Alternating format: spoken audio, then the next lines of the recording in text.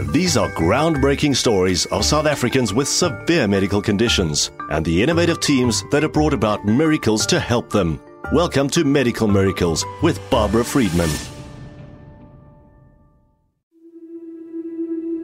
Type 1 diabetes, a disease of the pancreas, is on the rise, especially among kids, and finding a cure is becoming closer than ever. The latest technology became available in South Africa about 6 months ago, and it's the closest thing to mimicking a healthy working pancreas available right now. Keep listening to the story of this young patient and her family whose life has changed through this innovation. Pediatric endocrinologist Dr. Michelle Carey-Hill works at the Groote Schuur Pediatric and Adolescent Unit and at Red Cross Children's Hospital. She explains how the insulin in the pancreas works. So a normal individual, when they eat food that's got sugars and starches, that sugars and starches will be broken down in your digestive tract and the glucose will be taken up into your bloodstream. And that glucose is there to be used. It's used as energy, it's used as storage for later energy, and it's used as building blocks. But to get into the cells to be used, you have to make insulin. Insulin, a hormone produced in the pancreas, is the key to unlocking the door, which lets the glucose in after we eat. And what happens with type 1 diabetes is the body's immune system that should be going and fighting infection lands up being tricked and fools itself into thinking that the pancreas is an enemy, a germ. And it goes to the beta cells that makes insulin and it stops them from working. It's an autoimmune disease, and they don't know exactly what causes it. It looks like you're born with a genetic predisposition, okay? And then from other things, other environmental, infectious stressors, that's trigger that makes your body get fooled into thinking your beta cells are the enemy. We don't understand why it's happening. Type 1 diabetes used to be called juvenile diabetes, and the onset can begin any time up until 35 years old. But it shouldn't be confused with type 2 diabetes. The autoimmune systems of people with type 2 diabetes don't attack the beta cells like in type 1. Instead, type 2 is characterized by the body losing its ability to respond to insulin, and this is known as insulin resistance.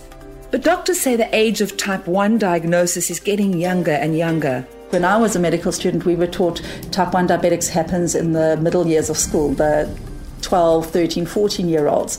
Now, and then it was younger, like 8, 9, 10-year-olds. I've recently had 3 diabetics diagnosed in the last 3 weeks, all under 3. One baby was just 6 months old. Journalist Catherine Rice's daughter Maya, now 9 years old, was diagnosed 7 years ago.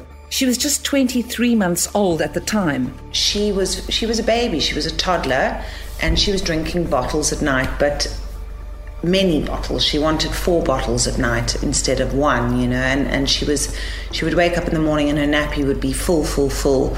And I thought, well, she's drinking a lot and therefore she's weeing a lot. It's one of the first symptoms is excessive thirst, excessive urination, weight loss, tiredness, grumpiness, and she was always grumpy, and I just kind of put it down to the terrible 2s. In fact, that day while driving to work, Catherine heard a talk on the radio about symptoms of childhood diabetes, and she realized this could be what was ailing Maya.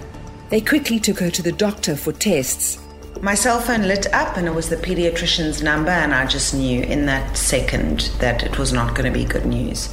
And he said, I'm terribly sorry to tell you, but your daughter has diabetes and you need to be admitted to hospital immediately. And we checked in. I didn't want to leave the hospital. I think I stayed there for 8 nights with her. I was terrified of leaving. It's a very rapid onset in children. And so what happened was the doctors told me that they thought that she had had it probably for about 3 weeks.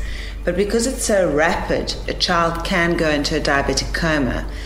And the organs can fail. So that's why it's so critical that if you see these symptoms, not to ignore them.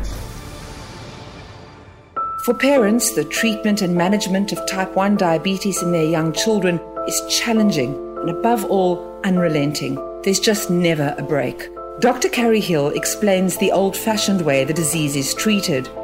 Regular blood samples are taken via tiny pinpricks and measured on a glucometer.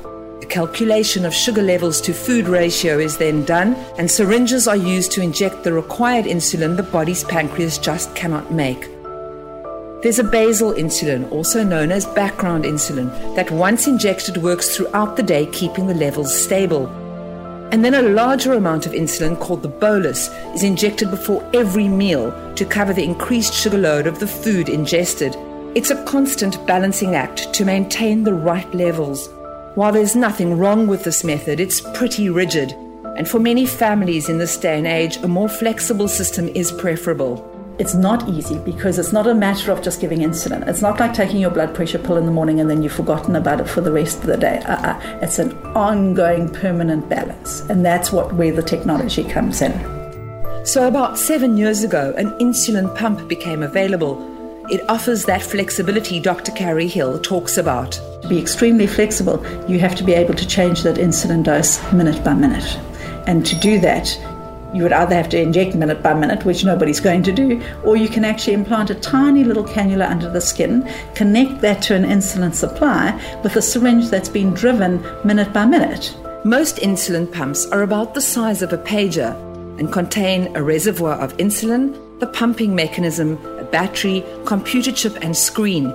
They're worn outside of the body on a belt, or carried in a pocket, attached to a holster, and connected by a thin plastic tubing to the infusion set. The infusion set is the connector that allows insulin to flow from the pump into the skin. It's attached to the skin with a strong adhesive. On the underside of the infusion set, there's a short, fine cannula or tube that passes through the skin and rests in the subcutaneous fatty tissue. The device is then programmed to drive the correct dose of insulin needed at all times. A background level throughout the day, a bolus before meals, and then any necessary corrections when needed. It has a bolus wizard, which your doctor works out for you and helps you with. And then depending on how many carbohydrates your child's eating, the little computer, the wizard, works out how much insulin she needs, and it delivers it through the pipe, through the cannula, and into the skin and into her body. We used to prick Maya's finger 10 times a day, and that you squeeze a little drop of blood and it feeds into a little strip that is attached to a glucometer machine, and that gives you the blood sugar reading. Now they only need to finger prick twice a day in order to give the device real blood to work from. And instead of up to 8 injections a day, the pump does that job. The cannula does need to be changed every 3 days, but that's one needle insertion as opposed to many pricks and injections every day. An insulin pump allows for a lot more flexibility, and it mimics the pancreas in a way that syringe management cannot do. It changed her life completely because it gave her flexibility. You have a spring-loaded device which inserts the cannula into her bottom, into the skin, into the fat, and then you take the spring-loaded device off and you pull the needle out. So it's like having one injection every 3 days as opposed to having 4 or 5 injections every day. What's brilliant about the insulin pump is that it delivers this fast-acting insulin little bits all through the day, just like a non-diabetic. So it's mimicking the pancreas. And then when your child eats, she gets what is called a bolus injection. So then the pump delivers a lot more insulin at once to now cover that meal. And so it's mimicking the pancreas, which is amazing. But the other piece of technology that has really changed their lives is the continuous glucose monitoring system, or CGM. The original model has been around for a few years. It works hand in hand with the insulin pump. The traditional 4 pinpricks a day tested in a glucometer is only able to provide limited amounts of information on how the child's sugar levels are performing. It's like watching a movie, and you're not allowed to watch the movie except for 4 moments where you press pause and you see the picture on the screen 4 times in the movie. Try and make a movie sense out of that. But actually, if you want to move on to the next stage of technology, you want a pump that is augmented with the ability to actually measure the sugar all the time. So scientists came up with the CGM device, which provides a constant reading of the sugar levels. And so that's where this one comes into play. So you now have the ability, by inserting a different tiny little filament under the skin, this is called an electrode, by inserting that tiny little electrode under the skin, that measures the sugar every 5 minutes and transmits the sugar readings to the pump every 5 minutes.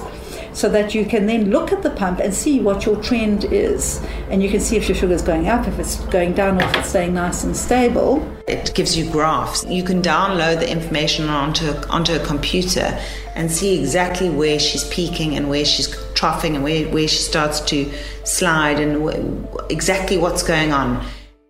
But now there's an even newer development, and it's only been available in South Africa this past year. A brand new life-saving feature has been added to the pump and CGM system. It came to South Africa about a few months ago, so we were one of the first in the country, and it's the most incredible device. The biggest dangers for kids with type 1 diabetes is, on the one hand, not having enough insulin, which can result in hyperglycemic shock. But the second danger is when the insulin injected into the body becomes too high because the child has not eaten food to compensate, and then they have what's called a hypoglycemic attack, become mentally confused and can go into a coma, something that tends to occur at night when the child is sleeping. So both sides of the coin are life-threatening. Now the latest CGM has a built-in switch-off system and alarm, so if the body is getting too much insulin while your child is sleeping, it'll automatically cut insulin delivery and prevent the child going into hypoglycemic shock, one of parents' worst fears.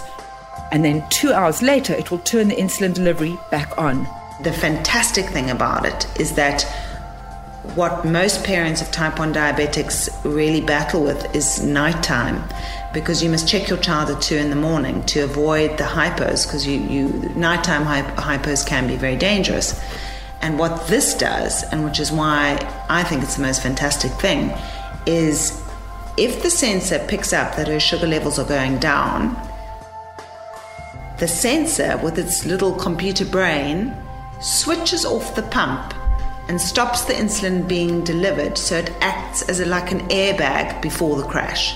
It would prevent her going unconscious. We've had instances where, we're so used to getting up at night that we get up every night anyway and check, but we check on her, and where she's gone very low, the pump switched off automatically and then resumed 2 hours later. So it's an incredible advance that they've made in technology.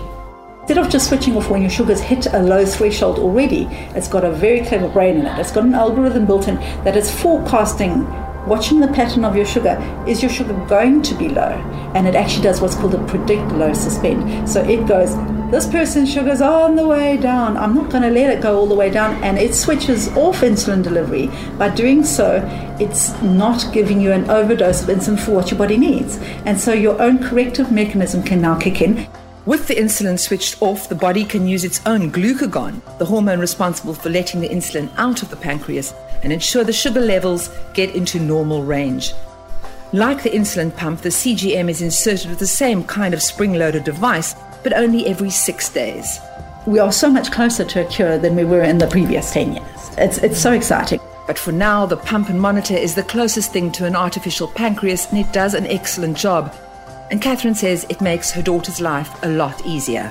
You've got to find the balance and try not to be too much of a helicopter parent, because it's, all they really want to do is have some independence, and she wants to go on play dates without me. She wants to go for sleepovers without me, and she's doing that, and she's responsible, and she's taking responsibility, and we're giving that to her as much as we possibly can, because at the end of the day, she will grow up and she will have to live with it, and I want her to be able to cope with whatever comes her way. Doctors are hopeful that there's a cure in the pipeline, and that is what I hope for every day, that one day she could be cured, and I think that it's going to happen. It's going to happen in her lifetime. We hope you enjoyed this episode of Medical Miracles. Visit 702.co.za for more intriguing stories.